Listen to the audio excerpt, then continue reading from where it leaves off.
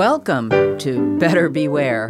Here's your consumer watchdog from WFHB Community Radio with the latest information and helpful hints designed to keep your head out of the clouds, your feet on the ground, and your money in your pocket. If you're younger than 30 years old, I've probably got a surprise for you. Now, we've talked a lot on Better Beware about scammers and swindlers targeting older people, Social Security scams, tax collection scares, fake kidnapping cons. But a surprising percentage of scam victims are millennials, young people.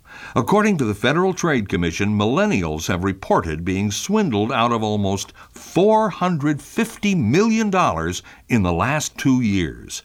$71 million of those losses came from being swindled one way or another while shopping online. Young folks are twice as likely as people over 40 to have trouble buying something from a website.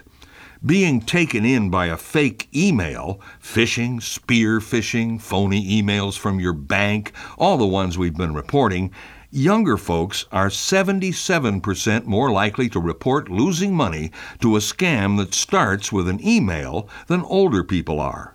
One of the most common kinds that young folks fall for are the fake employment scams, the ones that offer what seems like a dream job, good pay, maybe you can work at home on your computer, set your own hours, and then they want you to pay them for training, or they rope you in on a fake check deal. Fake check scams from all sources are hitting millennials far more than older folks. These are the ones where a con artist sends you a phony check. You deposit it and spend some, or send some back, usually by wire transfer, before the check bounces and you're stuck for the full amount. Young folks are 93% more likely to get hit with these con games. And social media turns out to be the most effective way of all for con artists to hook a sucker. The Better Business Bureau reports that most people actually hang up on phone scams and delete email scams these days.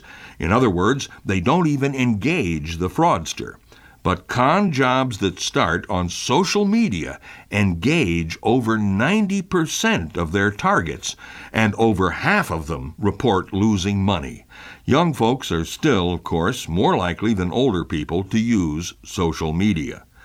Back in the 19th century, humorist Josh Billings said, "When I was a boy of 14, my father was so ignorant I could hardly stand to have the old man around. But when I got to be 21, I was astonished at how much the old man had learned in 7 years." So if you're under 30, you really need to beware. It can take time to learn the most important lesson of all. If it seems too good to be true, it probably is. But you don't have to be a victim. 20th century comedian Joey Lewis put it this way: "You are only young once, and if you work it right, once is enough."